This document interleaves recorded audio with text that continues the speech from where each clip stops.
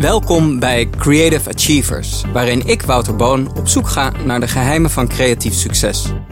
In deze maandelijkse podcast interview ik creatieve geesten die goede ideeën weten om te zetten in nieuwe producten. Of soms zelfs geheel nieuwe markten. De podcast bevindt zich daarmee op het snijvlak van creativiteit en ondernemerschap. Goede ideeën hebben we immers allemaal. Maar deze ideeën omzetten naar succes, dat is waarin Creative Achievers zich onderscheiden. Ik maak deze podcast samen met marketingtijdschrift Adformatie en AMP Amsterdam, de Sonic Branding Company. If you wonder why I am talking English today, it is because my guest is Jason Denim. Jason is the founder of Denim, the world-famous jeans brand that is sold in more than 20 countries around the world, so a real international brand. And Jason speaks English, of course, that's why I am speaking English.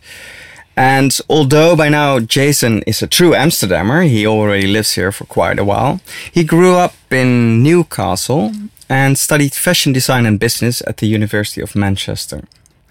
In 1992, he won an internship and got a chance to design jeans for the band U2. I definitely want to speak about that because that sounds awesome. And in 1996, he was hired by Pepe Jeans, and soon after relocated to Amsterdam when Pepe Jeans moved to Amsterdam. At the beginning of this millennium, Jason founded his own brand, which was called Blue Blood. Some of you might still remember that. I remember having a polo of the brand. And in 2008, he finally wanted to transform his family name into the brand. And I'm very excited that you're here, Jason. Thank you so much. Thank you for having me. Pleasure to be here. Cool. That's quite a nice coincidence that your family name sounds like denim. Definitely. I think it was meant to be. This was definitely the passion and the career path for me. Absolutely. Were you already aware, once you started to work in jeans, were you already aware that your name sounded like denim and that maybe at some point in your career you would of course maybe use I it? mean, I've always been a creative guy, and as a young student, creativity was always at the front of what I really loved to do. Of course, today I run a business and that's a big part of what I do, but creativity was always my lead. When I was at art school and art college, I was always, I studied drawing, painting, everything before I decided which part of the creative arts I would get into. And I always had a thing for fashion, and I always had a thing for denim. Because if I may, we're definitely going to talk about that. But if I may go back a little bit, how did you start with fashion? So I guess fashion really started for me when I got to art school. And when I was at art school, I was experimenting with fashion. That's when I first found a passion for vintage clothing or visiting thrift stores, these kind of places where you can find all different kinds of stuff. And I started really playing with clothing myself. So I was buying shirts and customizing them or Already? Yeah, even, and this sounds a bit strange, and I'm no cross-dresser, but buying dresses and chopping them into shirts and restyling right. And, just playing around with an expression of style, if you like. But then the thing that I really got into was denim. So, of course, denim, my family name, and it all resonates together.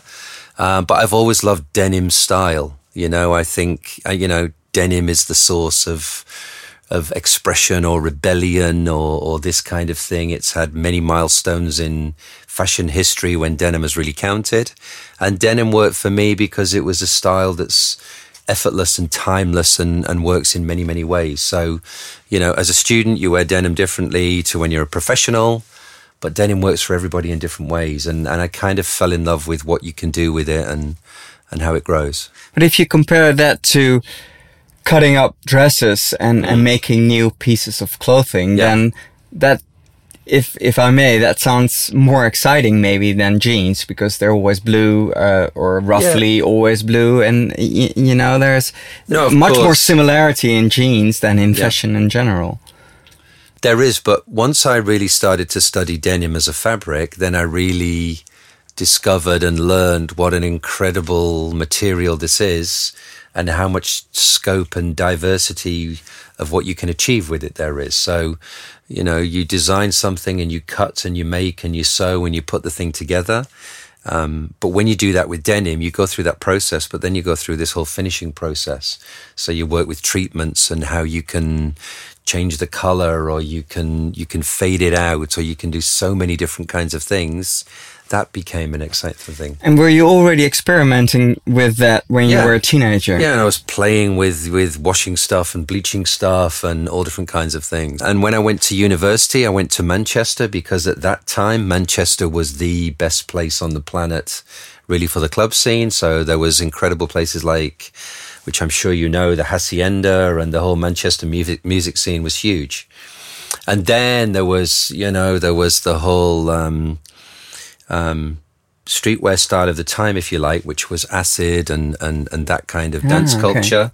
And in that whole dance culture, there was a lot going on with, you know, jeans were the uniform in different fits, and it was very wide legs and baggy, and also tie-dye bleaching and all this kind of stuff. What year was that around? When this was around 89, 90. Yeah. And that's when that really started to get going. I went to university in 1990 to 94 in Manchester. Okay.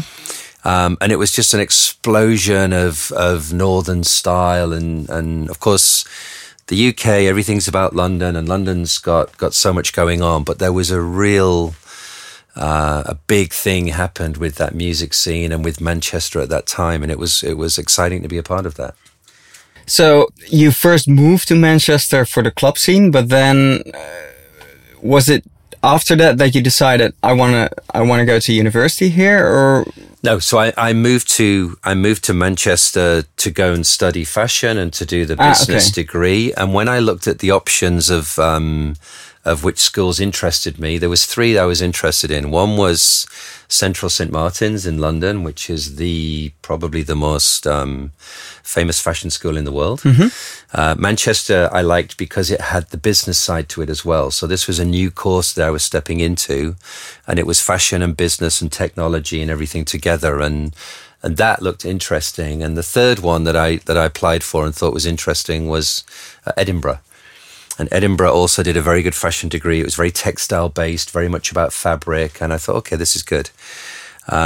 I put Central St. Martin's in my offer second. Mm-hmm. And I received a very nice letter from those guys saying, dear Mr. Denham, we are the most reputable, most successful fashion school in the country. Yeah. And if you put a second in your offer, you can forget your interview. That won't happen. So that wasn't a good move. But I was very happy to go to Manchester, and I went there and interviewed and got the place and fell in love with the city and the culture and what it was all about. And it's great to be a part of that. So, and the funny, ironic thing is, there is now a plaque in Central St. Martin's Fashion School with my name and the logo of the brand. So I'm actually sponsoring and you are part of that school now. So everything goes full circle. So what I'm interested in, the education in London, that's more of a fashion education. At the time when I was at university, the London Fashion School was very much about fashion, flamboyant, and very much about catwalk and fashion and creativity, which is great. I was really into that too. But the Manchester course was quite innovative at the time, because it was one of the first to really step into pushing creativity, all about fashion, and combining that together with business knowledge. And I really wanted to, I always had a little bit of interest and flair for marketing, and I really believe that products need a story to tell them. Mm-hmm. And even at that young age, I realized what branding was all about, and we were in quite a branding time in fashion anyway. There was a lot happening in that time in branding. But that really got me excited. And when I took the course, I had the opportunity to, of course, express my creativity, but learn how to run a business as well, and that was exciting for me. So we're both sides of the spectrum you were involved in, both like the technique of creating fashion, as well as the business side, how to market it, etc., etc. So that was a nice balance in the end. Yeah, it was good to learn, and it's definitely helped me throughout my career, because I took jobs as a designer when I finished university. But then when I started my own companies and my own brands, then these things can give you some good steps to get started. Of course, since then, of course, I think everybody knows that when you leave university, when you go into the real practical world, that's when you really learn how to do things. Yeah. But it was a great start. And at the time, did you have any, let's say, role models or something? Because I read in an interview that you had a brief encounter with Paul Smith. I think you went into a store in Covent Garden in London or something. So being British, how did that happen? So being British, of course, I was very busy following the British designers. And at that time, in the kind of streetwear or in the party scene, there was cool things going on with designers like Catherine Hamnett, who's kind of one of the leaders in sustainability today, and she had a great political voice in fashion. There was club scene like John Richmond and Destroy labels and cool stuff going on. But of course, one of the kind of icons and leaders of British fashion for such a long time is Paul Smith. Yeah. And I was always buying his stuff and saving up my money and getting stuff from him. And I was a big fan of what he did.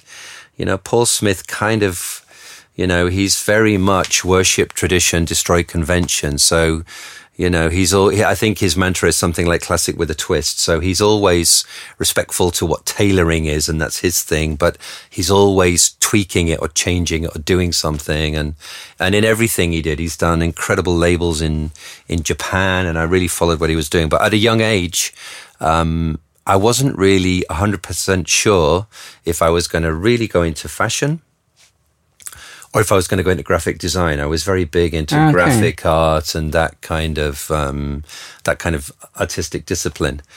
So I thought, okay, the best way for me to decide this is I was born in the north of England. I thought the best thing is go to London, go around the fashion stores, go to the stores that I love, and go to the galleries and look at graphics and see what really is going to be my future. It sounds crazy to go and decide that in a day, but it seemed like a good idea at the time when I was 17. Jumped on the train, went down to London and looked at all the galleries and got very inspired by graphic art, which I still very much am today. But then I went into Covent Garden, and I hadn't been on Floral Street before, but I'd read about it and I knew all about it. And walking onto Floral Street, I was very inspired by a line of stores which were all Paul Smith stores. Mm-hmm. And each one of these stores had a fantastic little different edge creative concept. So there was a men's store, a jeans store, a kids store, an accessory store. So it was maybe also the interior design of the whole... Everything about it, absolutely. So the interior design just was quirky and traditional, but beautiful and modern and all these things all at the same time. You know, Paul Smith's a very eclectic guy, if you like. He spent an incredible amount of time in Asia, and there was Japanese prints on the wall, or there was stuff that really resonated with me. So he maybe had but very British at the same time.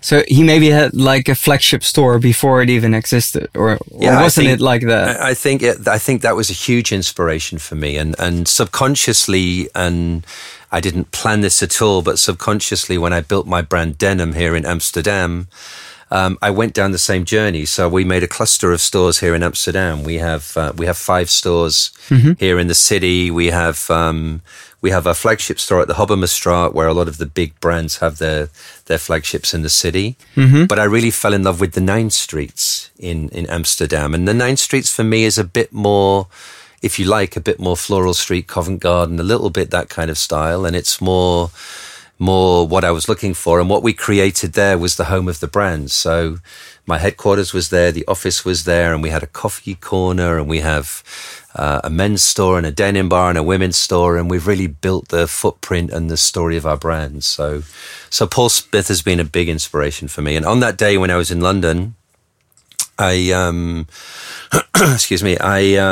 went into the store and I walked into the front door of the men's store, and I knew that Paul's office was upstairs. There's a circular spiral staircase in the store, and I walked in and I said, "Hello, my name's Jason Denham, and I'm here to see Paul Smith." And the store manager said, "Nice to meet you, Jason. Please come upstairs." And he walked me up the stairs and he dropped me in his office. It went that easily. And it went that easily, and I sat there with intrepidation, and then Paul walked in his office and he said, "Excuse me, do I know you? Do we have an appointment?" And I said, "No, I'm very sorry.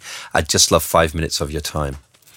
And Paul was incredibly gracious, and of course he's known for this, and he's very, I think he's been a coach and a mentor to many other people. But he was brilliant, and he said, "Look, I'll give you 15 minutes and a coffee." We had a great chat. Oh, wow. And he told me very, very inspiring stories in such a short time. And I think this is one of the key things that really made me say, okay, I won't be a graphic designer.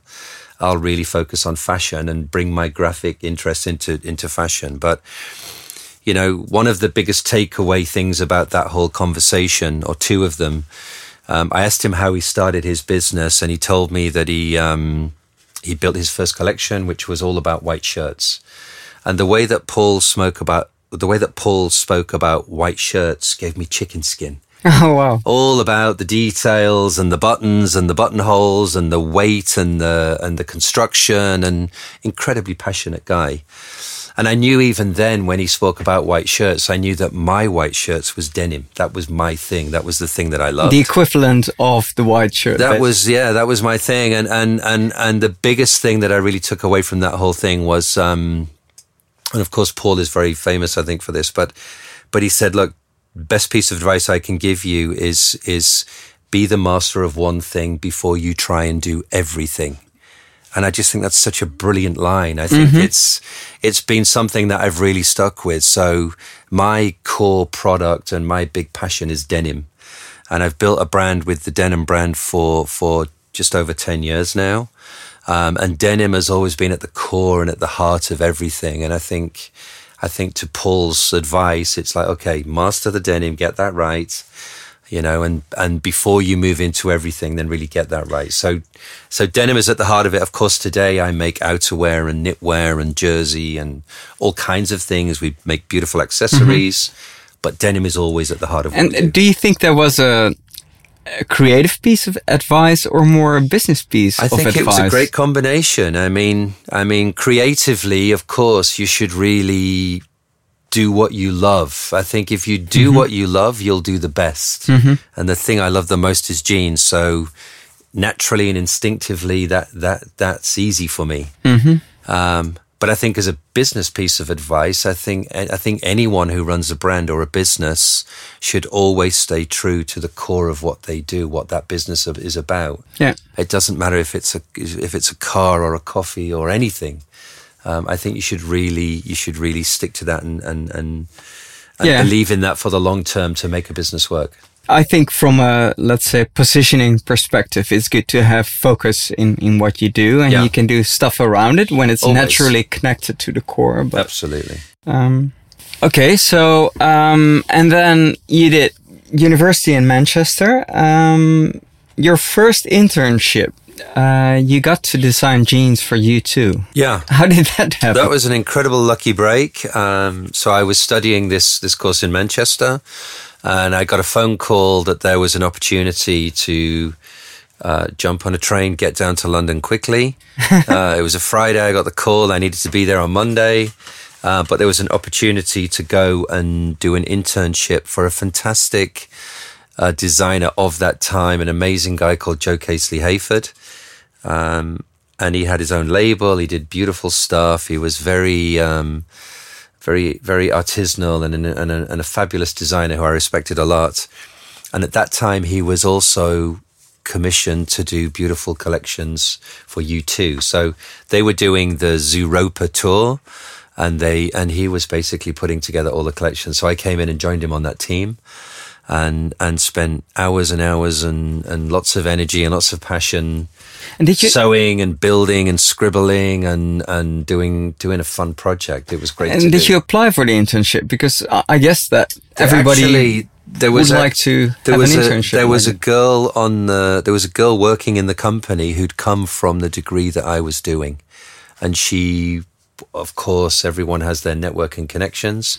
She contacted the university to ask if there was any good potential candidates. And I was lucky my name came forward. So I jumped on the opportunity straight away. It was amazing to go and do it. And then, did you actually work with U2, or were you? Yeah, so was there always a few layers between you and? Yeah, no, of course there was layers, but there was working with Joe in the studio, and Joe had a very small family business.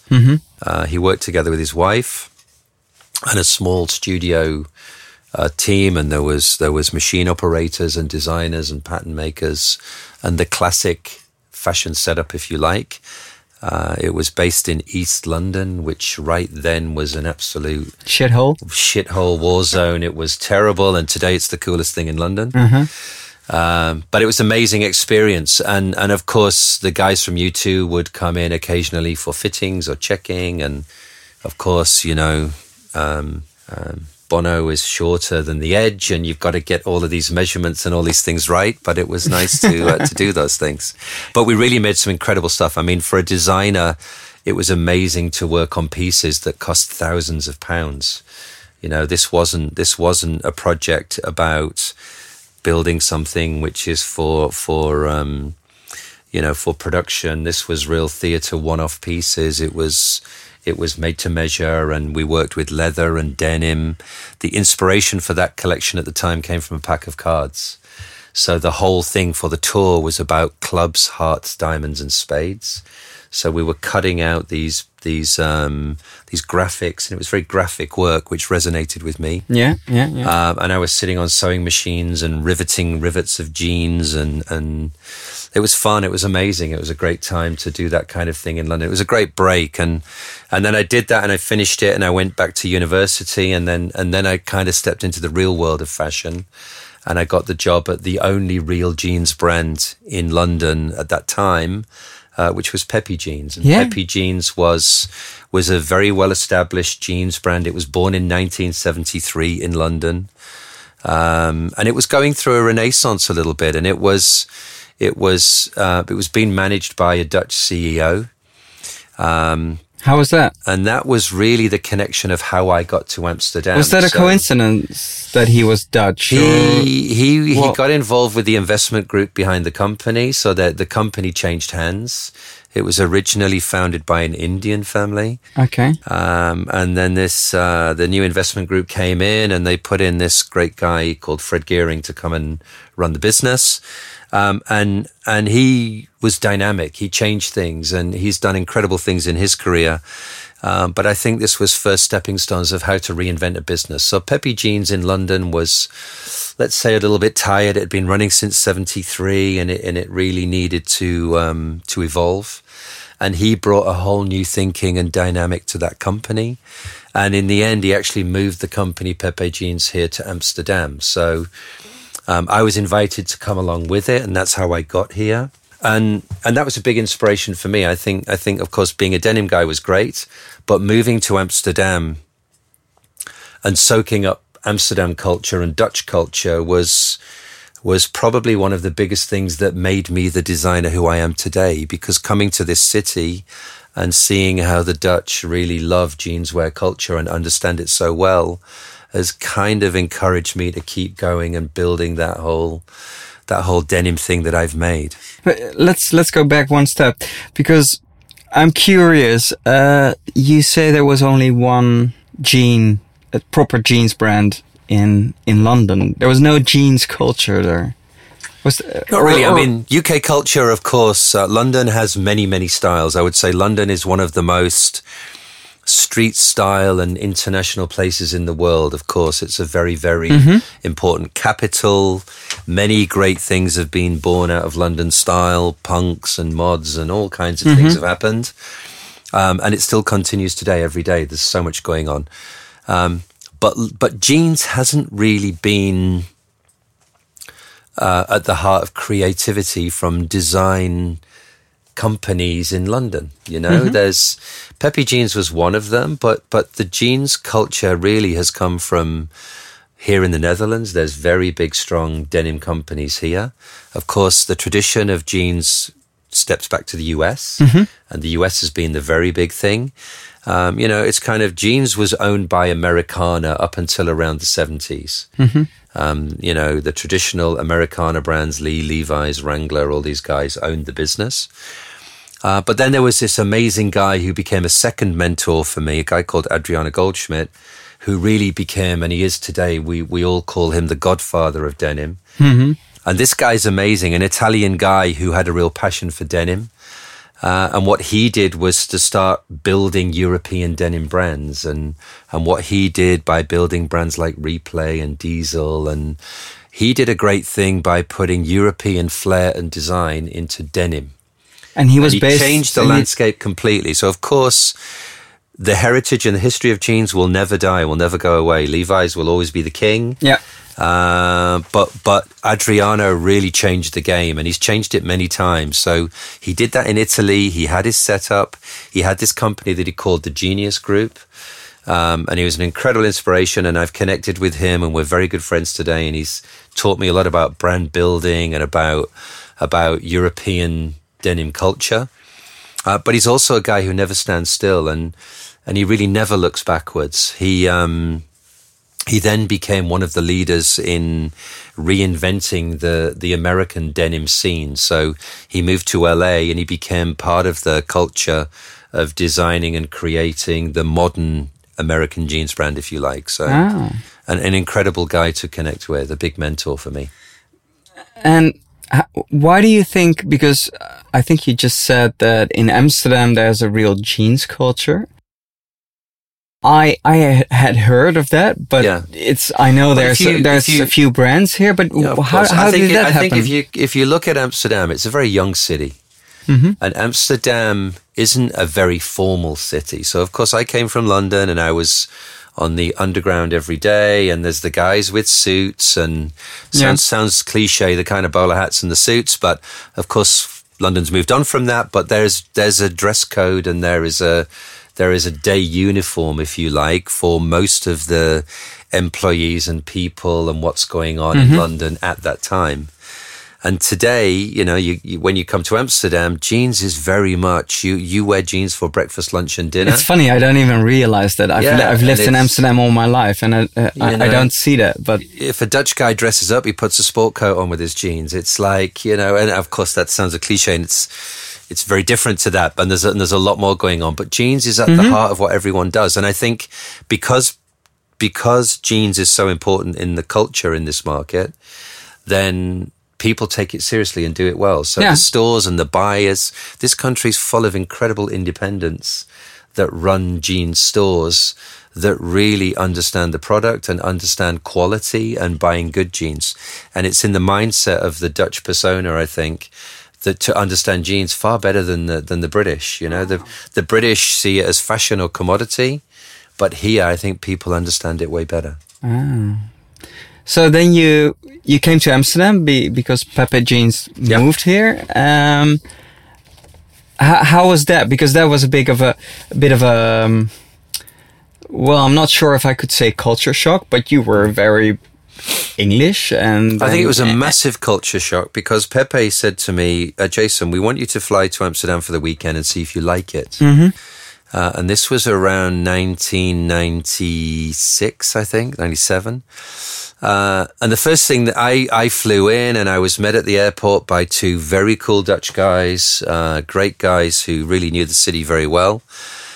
They picked me up at the airport and they drove me into the city, and they took me to this crazy restaurant called the Supper Club, which was a big culture shock. I was lying on a bed being served my dinner by artistic performers and naked people, and I was like, what the where am I? This is a big culture shock. But I fell in love with the freedom and the creativity of the city. You would never see a restaurant of that concept or that culture or that creativity in London at that time. It was just unheard of. I mean, I was like, wow, this is an incredible city. Of course, I thought Amsterdam was like a village because it's tiny compared to London. Yeah. But I learned very quickly that Amsterdam has everything going for it. Some of the best venues I've seen bands play, and arts and galleries and museums and exhibitions, and everything's going on. So, and an incredible international scene. Even back then when I first came to Amsterdam, there was an incredible creative design scene. A lot of agencies at that time was a big thing in Amsterdam and still is today. But then the fashion scene really started to grow and get bigger, and a lot of international people came, I guess because they brought a lot of skills for the brands that were coming. But of course, this city already had its great denim brands. G-Star was really booming at that time and leading in the denim creative world and doing incredible things. And so many more things have come since. And I think it's a very exciting scene here. Ik onderbreek het interview nu heel even voor een commercial break. De wereld wordt steeds digitaler. En daardoor verdwijnt ons menselijk contact soms wel erg ver naar de achtergrond. Sonic branding is een vorm van branding waarmee klanten zich onbewust aan je binden. En dat komt omdat muziek en geluid diep geworteld zitten in ons emotionele brein. Een sterke sound geeft je merk niet alleen meer bekendheid, maar ook meer persoonlijkheid. En zelfs een emotionele connectie met je klant. AMP Amsterdam is dé Sonic Branding Company. Ze zijn dé specialisten op het gebied van geluid voor merken en campagnes. Dat was mijn sponsor. Terug naar het interview. And so how long did you work at Pepe Jeans then in Amsterdam before you started? Because I think for a brief time you did some jean consulting, whatever that is. But how long did you stay at Pepe Jeans? So I was with Pepe for a couple of years working for the company when it relocated, and then Pepe went through another change, and the guy who ran the Spanish business, he loved the business so much, and he built such an incredible business in Spain. He ended up buying the whole company. Ah, okay. And when he bought the whole company, he moved part of the headquarters to Madrid. And then I figured, okay, it was an interesting time for me to do my thing. I'd always had ideas that I would set up my own company, that I would get the knowledge and I would learn. And Pepe Jeans was an incredible school. Yeah, of course. You know, it was a very generous company who gave me the opportunity to travel and see the world and go to factories and really learn the industry, which was great. And I took that with me, and then I decided to start my own consulting company. So my first client was Pepe Jeans in Madrid. Yeah. But then I started to pick up a lot of other clients, and I was working from all different levels. I was working with UK labels. And what kind of advice were you giving these brands? Everything. So I built a team very quickly, and I realized the denim industry, although it's a huge multi-billion industry, it didn't have that many denim qualified, knowledgeable people across the different disciplines. So of course, design is one thing, and there's not many, or there wasn't at that time, skilled denim designers. So I built a team with pattern makers and graphic designers and different people who could help advise companies where they have problems. So we were troubleshooting. You know, I called the company Clinic because we were kind of like a denim doctor at the time. Ah, okay, yeah. And I was helping denim mills about trend forecasting and what would be the direction of denim, which way would it go. Or I remember doing projects with Kenzo and LVMH to do packaging and branding, all different kinds of things. And it was great fun. It was interesting and I loved doing it.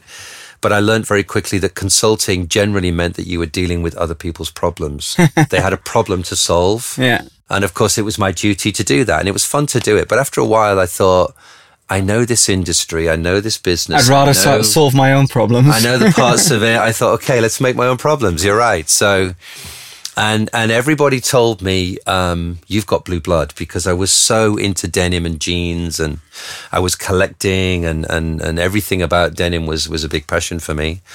And that's when I created my first brand, which was called Blue Blood. So I loved the whole idea of, you know, blue blood has different connotations. It's kind of, it also has royalty. Royalty. I like that it was royalty and it was the best of the best. And I was always into premium and high level.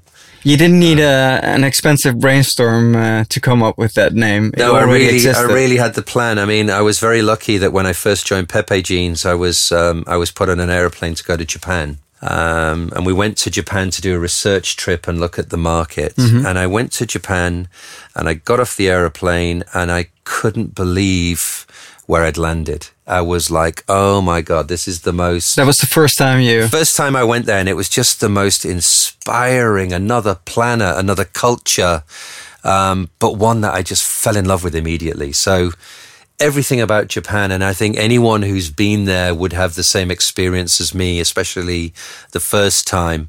But the way that they do everything impressed me. So you walk in a store, and I love that Japan is very much about the three senses, and it's all about the thing that you see, but it's also about the smell. And I was just blown away by how it's overwhelming, is it? Overwhelming, everything. And I realized very quickly that the passion for design and authenticity, but also modernity and architecture and packaging and music and fragrance, and everything was new and everything was incredible. And that really inspired me a lot for Blue Blood when I built that brand.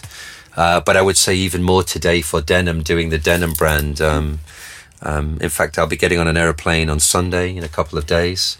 I'm back out to Japan again. I'm there many times a year, often.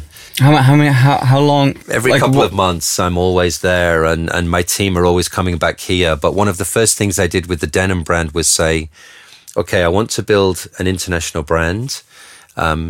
Amsterdam will always be the heart of the brand and the core of the brand. Yes. That's where we're born. We are a Dutch brand. We're a Dutch mentality.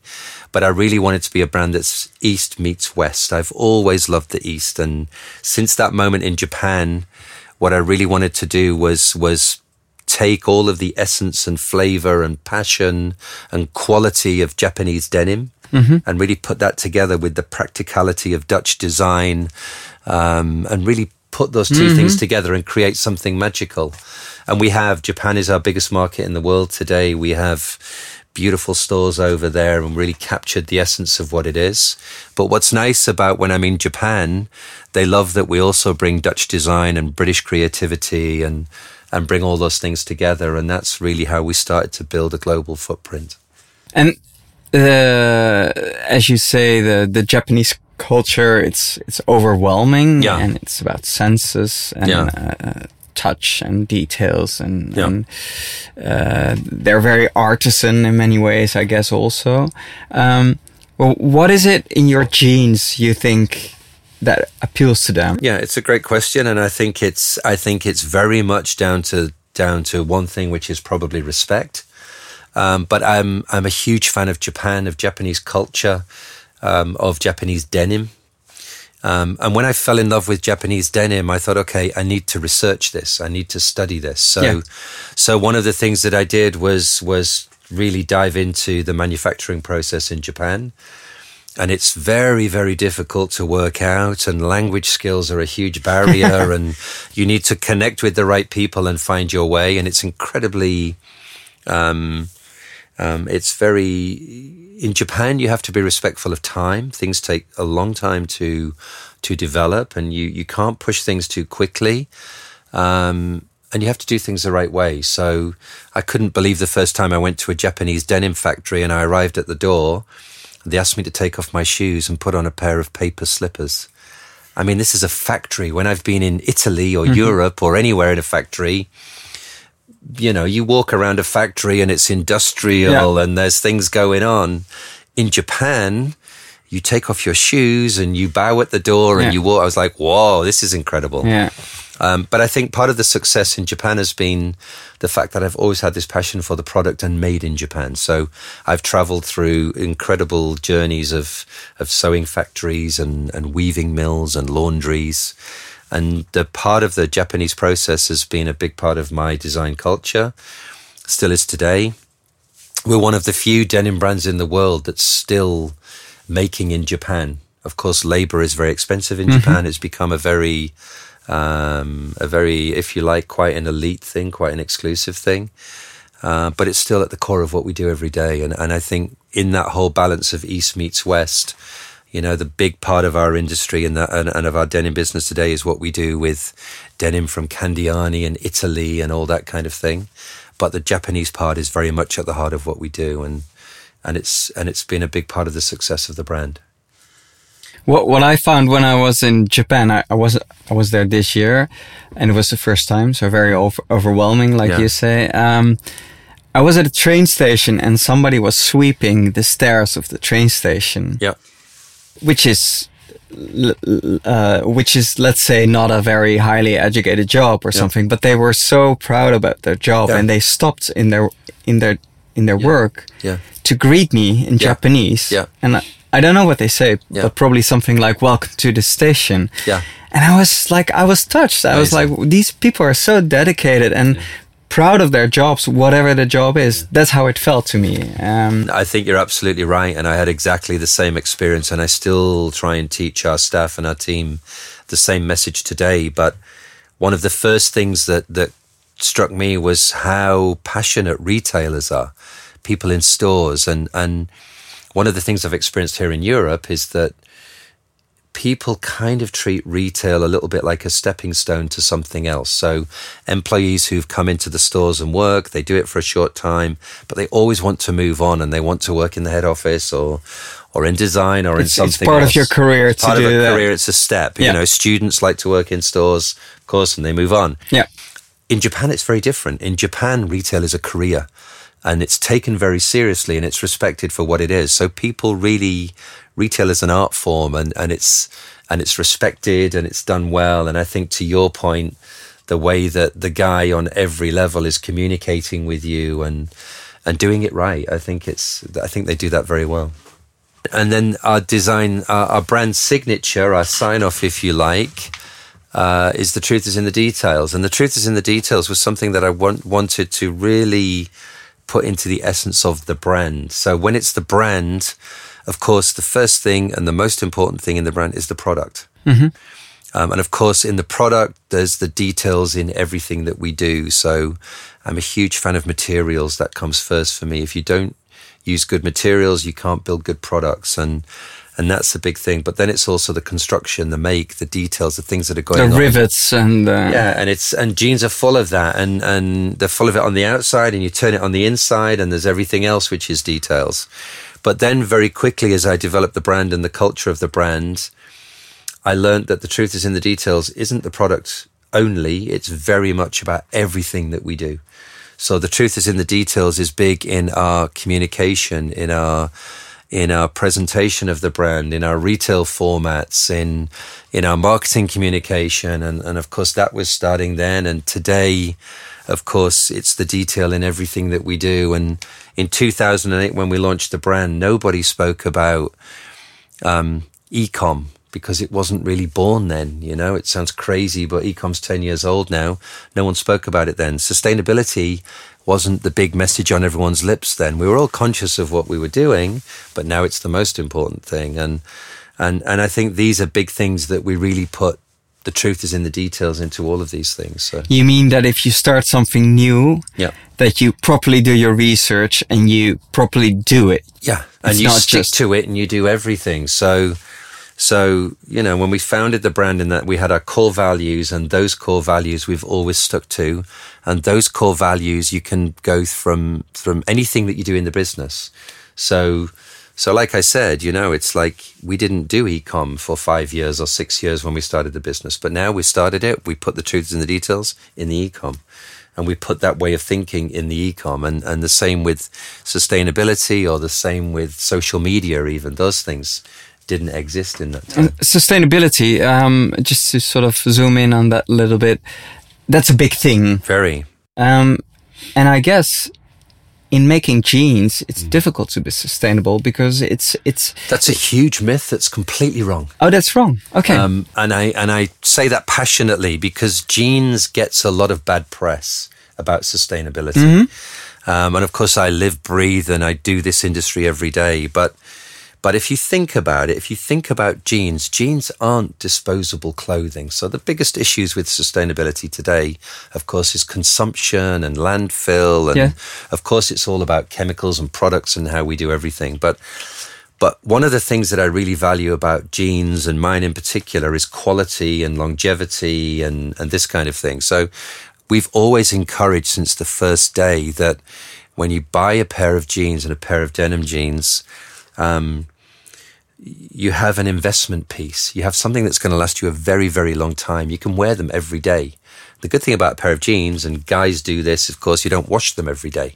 You know, they're hard wearing. They come from a workwear background. You put them in the freezer. You put them in the freezer. I mean, there's all these things. And of course, we encourage jeans, and the more you wear them, the better they get. Mm-hmm. I've always had a belief that we should give an after service to the jean as important as the service as when we're trying to sell a product. But of course, we will service our customers' jeans for life. That's an important thing that we do. Of course, jeans don't last forever. There comes a point when you've got to hang them up and stop wearing them. But we recently launched a process, and this is great, and it's all about recycling and upcycling. So we have a concept now where when you're finished with your pair of jeans and you're done wearing them because they're worn through and they're gone, then you can bring your jeans back to our stores. And we will recycle them for you. Oh, wow. So we'll either upcycle them and turn them into something else, or we recycle them through our Italian Candiani denim mill. And all of the material that they can use, they will recycle into new fiber and new denim. Mm-hmm. And then the waste that comes from that, there's always waste in making, that gets used into building materials. So you put it into insulation and walls and all these kind of things. So sustainability in the denim industry is a big thing in the last 5 years, let's say. But for us as a brand since 2008, we always had very, very strong values about sustainability. I've always been a very big believer in working with the best materials and working with the most sustainable denim mills in the world. And we do that in Japan. Probably the most famous and sustainable denim mill in the world today is Candiani Denim in Italy. It's made in a nature reserve in Milan, so you can imagine how strict the rules and regulations are. But it's also a family of 4 generations that really cares about this. You know, their statement about being sustainable is that we've been sustainable for 80 years. What are you talking about? This is what we do. Yeah. And they work with the most incredible sustainable dye stuffs and waterless technology, and it's incredible how they work. And we've partnered with these guys since we started the brand 10 years ago. They basically developed the innovative ways. Of course, because these guys are the vendors and the makers, and of course, it's up to me as a brand owner to take on board and encourage and work with them. Mm-hmm. But these guys are developing the technology. And I'm often the first brand with these guys to pilot a new idea of sustainability and a new technology. So there's a great partnership and relationship in what we're doing. So it sounds like you have this natural, innovative drive to always sort of do something new. And that's, I am guessing, quite expensive. Is that also why you, when you first started, wanted to have a bit of a higher end brand so that you could do more? Or how did you choose that? I've always been passionate about product. And I think I'm more passionate about product and process than I am about money. Okay. You know? And I think if I was passionate about money, I would have been scale, drive, bigger, better. Yeah. And that's not me. I think I'm definitely about long term. And I think that's what makes me a brand builder. I knew that building this brand would be a long process, and I wanted to create something meaningful and something that lasts and something that happens in time.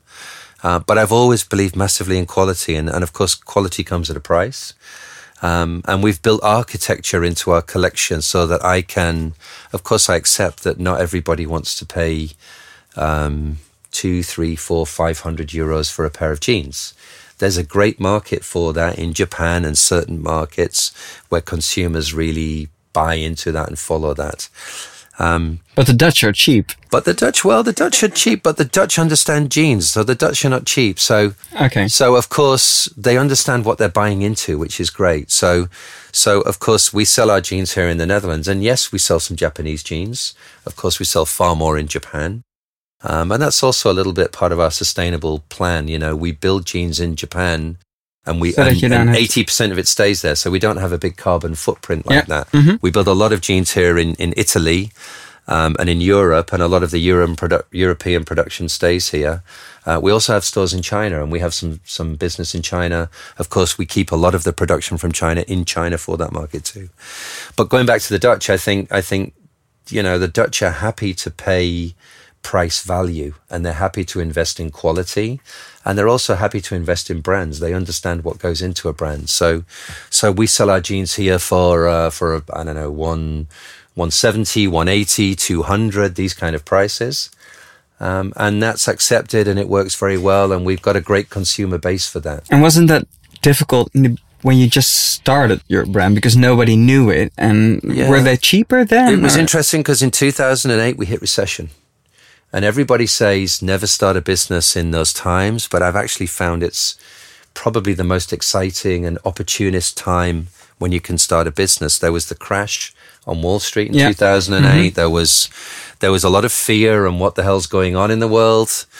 And I thought, okay, well, look, I was just stepping out of Blue Blood. Yeah.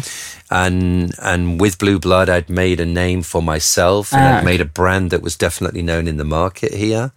And you probably learned from the mistakes you made in that. I learned so many amazing things from Blue Blood. I learned fantastic things, and I learned things never to do again. and that's great. You learn the good and the bad. And we did incredible things at Blue Blood, and we worked with an amazing team, and it was a great, exciting time. Well, if I may, what was one of the things that you were sure about not to do again? Can you give an example? There's a bunch of things. I mean, from a design creative point of view with Blue Blood, I learned that making premium denim and using all of my Japanese influence and really building special products with stories, that was the right thing to do, because that was what the consumer was engaging with. Yeah. And that gave me a point of difference from the other brands in the market that were already established at the time. So that was definitely the right thing to do.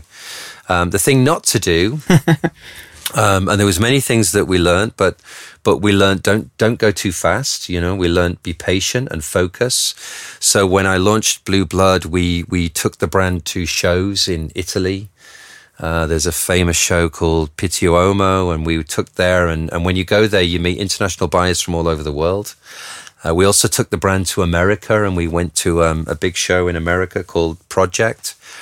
And we had an incredible time, and we sold the brand very quickly, very fast to lots of stores. But what I learned very quickly was you don't go to America until you're really, really ready.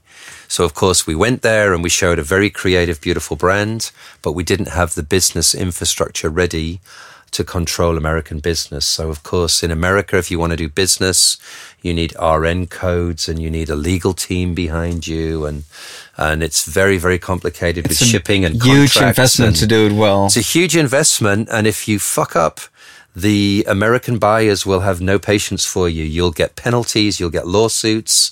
It's a big challenge. So an amazing opportunity. But I thought to myself, okay, with my brand Denim, I'm not going to focus on the West. I'm not going to focus on the US. I'm going to go East.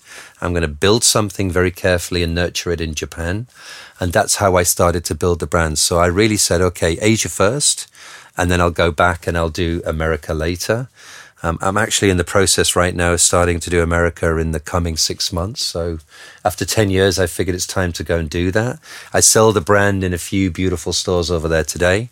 Already. So we've always been positioning in some of the most beautiful places. But you've been careful. But very careful, and did it step by step and use some, if you like, experience, but also some business acumen to do it the right way. I read somewhere that it took you 10 years to make a profit, and that was probably because you were investing everything you made into your product. Was that exciting or was it nerve-wracking? No, it was. No, I don't say no. I'd be lying. I think fear is part of the excitement, of course, in any business, as long as you're confident. And I was always truly confident that Denim brand will be a big brand in the world. And when I started very clearly with a strong business plan. Mm-hmm. What I thought was strong at the time, of course, you learn every day, and that's important for me every day. And We always work on three-year business plans ahead, and we're always adapting and changing. And like I said, the world has changed a lot since 2008 when we started to today. The whole business model's completely changed. The landscape's changed. Everything's changed. But I always knew that I had a passion and a core product and a brand value that could work. And I invested a lot of my own money in the company at the start because I believed in it. Mm-hmm. And I brought on investors who believed in me too. So I always thought, okay, if I'm going to build this thing, I need finance and I need expertise around me to build this thing. And I didn't want to build a small brand in a small studio with a few people and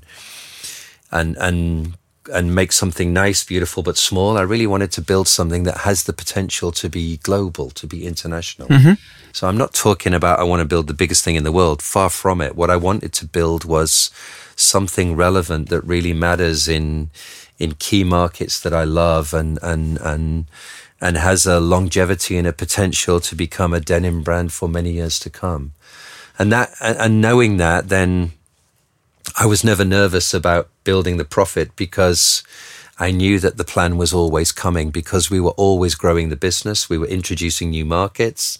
We've invested always. Everything that we've made, we've always invested back.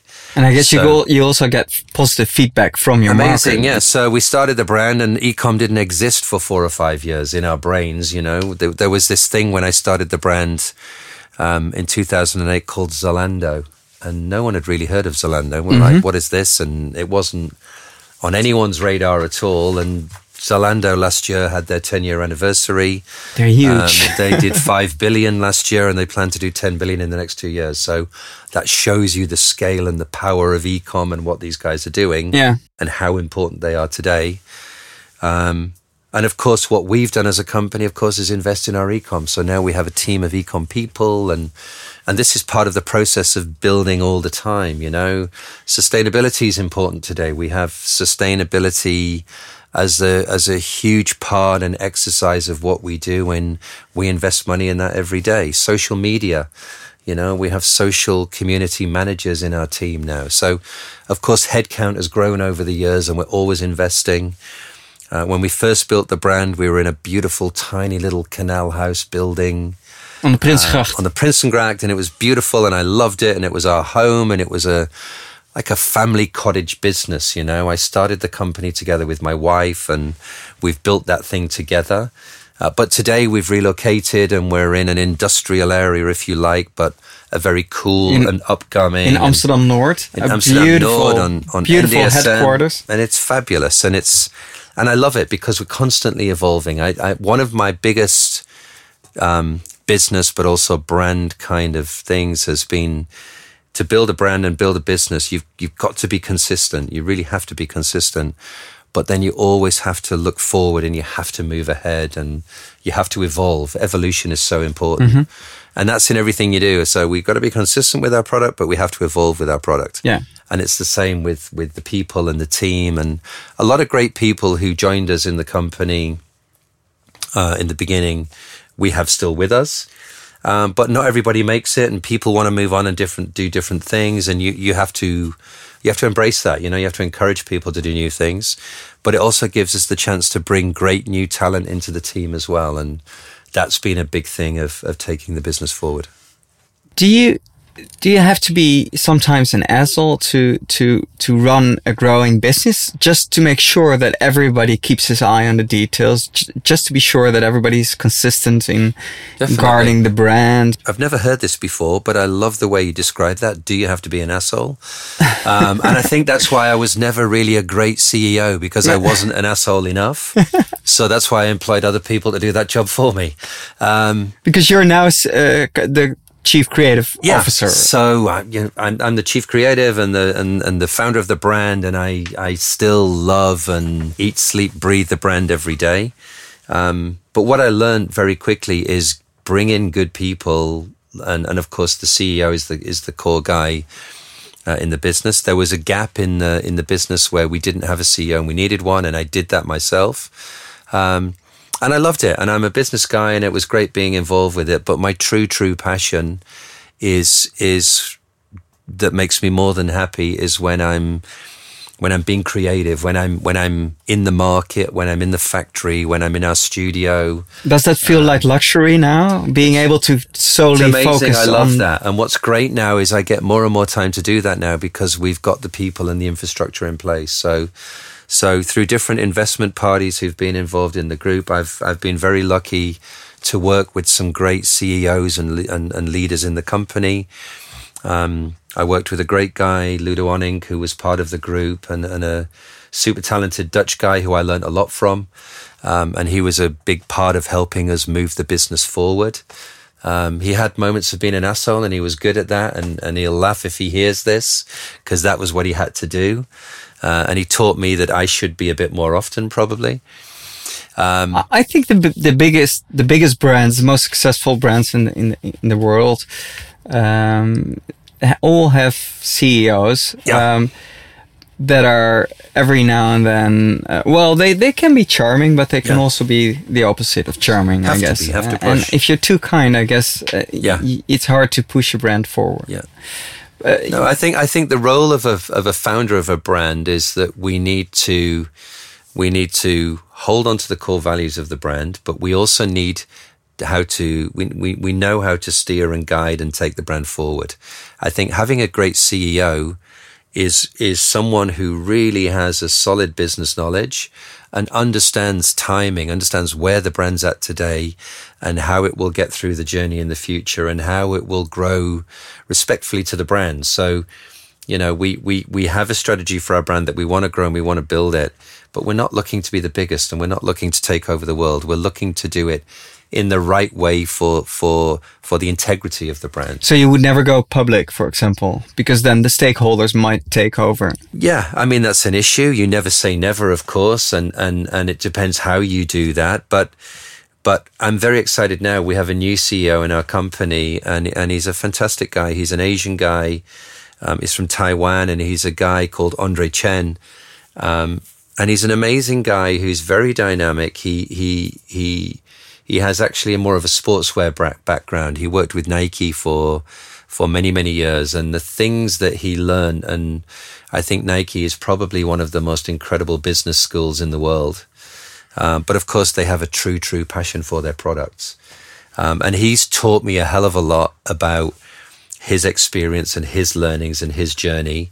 But I think what's amazing for us as a brand is I've always been East meets West, and Asia's been a core of our business. Our biggest markets in the world today, of course, Japan and China is a very important market for us. And he has real hands-on experience in these markets. So our CEO today spends 2 weeks in Asia and 2 weeks in Europe. He's constantly playing backwards and forwards. But he's also sleeping, living, breathing the brand. And he's learned that brands have culture and heritage and history and passion. And I've taught him that. And of course, he's teaching me that Asia needs innovation and it needs newness to really guide it forward. And we're working on a very healthy balance to take the brand into the future. Sounds great. And in the beginning of the interview, you said something about we're not just making jeans anymore. I believe that maybe 50% of your business is other things than jeans, other fashion. How far would you want to go beyond jeans? Will it be just fashion, or do you sometimes think, I'm a bit tired of jeans, I would like to do something else, either with the brand that you have now, or maybe do something new? How do you see that? Well, I think the first thing is I will never, ever forget Mr. Paul Smith's words of be the master of one thing before you do anything. Yeah. Jeans will always be at the core of what we do. Okay. And I will never tire of that. I will do that until you put me in a box and that's done. But I honestly have, and I think it's like every designer, I have a true passion for design. Doesn't matter if it's clothing or if it's furniture or if it's luggage, accessories, cars. I love everything. So, of course, we're building our own collections because we have a retail business model, and we have around 65 stores in the world, and we want to make those exciting places to go to. So, of course, the denim makes it exciting. Of course, that's what we do. But we want to give our customers stuff that we love. If it's collections of seasonality, shorts in the summer and outerwear in the winter. But when we do that, we treat it like the denim. So we really do it and we try and build the best of the best, the way that we understand. And that's fun to do all of that. And to help me do that, we've brought in a very strong creative design team with very good people who are skilled in those disciplines. And we make great products that go with that. But I think what's really exciting as a brand, and I think it takes time to become a brand, and after 10 years, we really have built a strong brand. But now we have the luxury of having the great opportunity to collaborate with people. So, of course, we're collaborating, and I have super exciting collaborations coming up in the near future, which I can't talk too much about today because of the way the world works. And we launch these things on social media all at the right time. Yeah. But I'm loving this whole new discipline of creating products, working with different companies and different disciplines, and then doing exclusive launches and really having fun with. So you could start at some point maybe a boutique hotel or something. It could be anything, of course. Yeah, you know, and I think that's exciting to do all these different kind of things for sure. All right. I think I'm there. Great. Thanks so much for this interview. Pleasure. Good talking to you. All right. Cool. Thank you. Dank voor het luisteren naar Creative Achievers. Dank ook Adformatie voor het maandelijkse artikel in jullie blad en AMP Amsterdam voor het ter beschikking stellen van jullie prachtige studio aan de Stadhouderskade 1 in Amsterdam. Als deze interviews smaken naar meer, abonneer je dan op deze podcast via het platform van jouw voorkeur. En laat vooral een comment achter of wat likes, want dat helpt de podcast in zijn bekendheid. Meer informatie over de interviews vind je trouwens ook op www.creative-achievers.com. Tot de volgende podcast.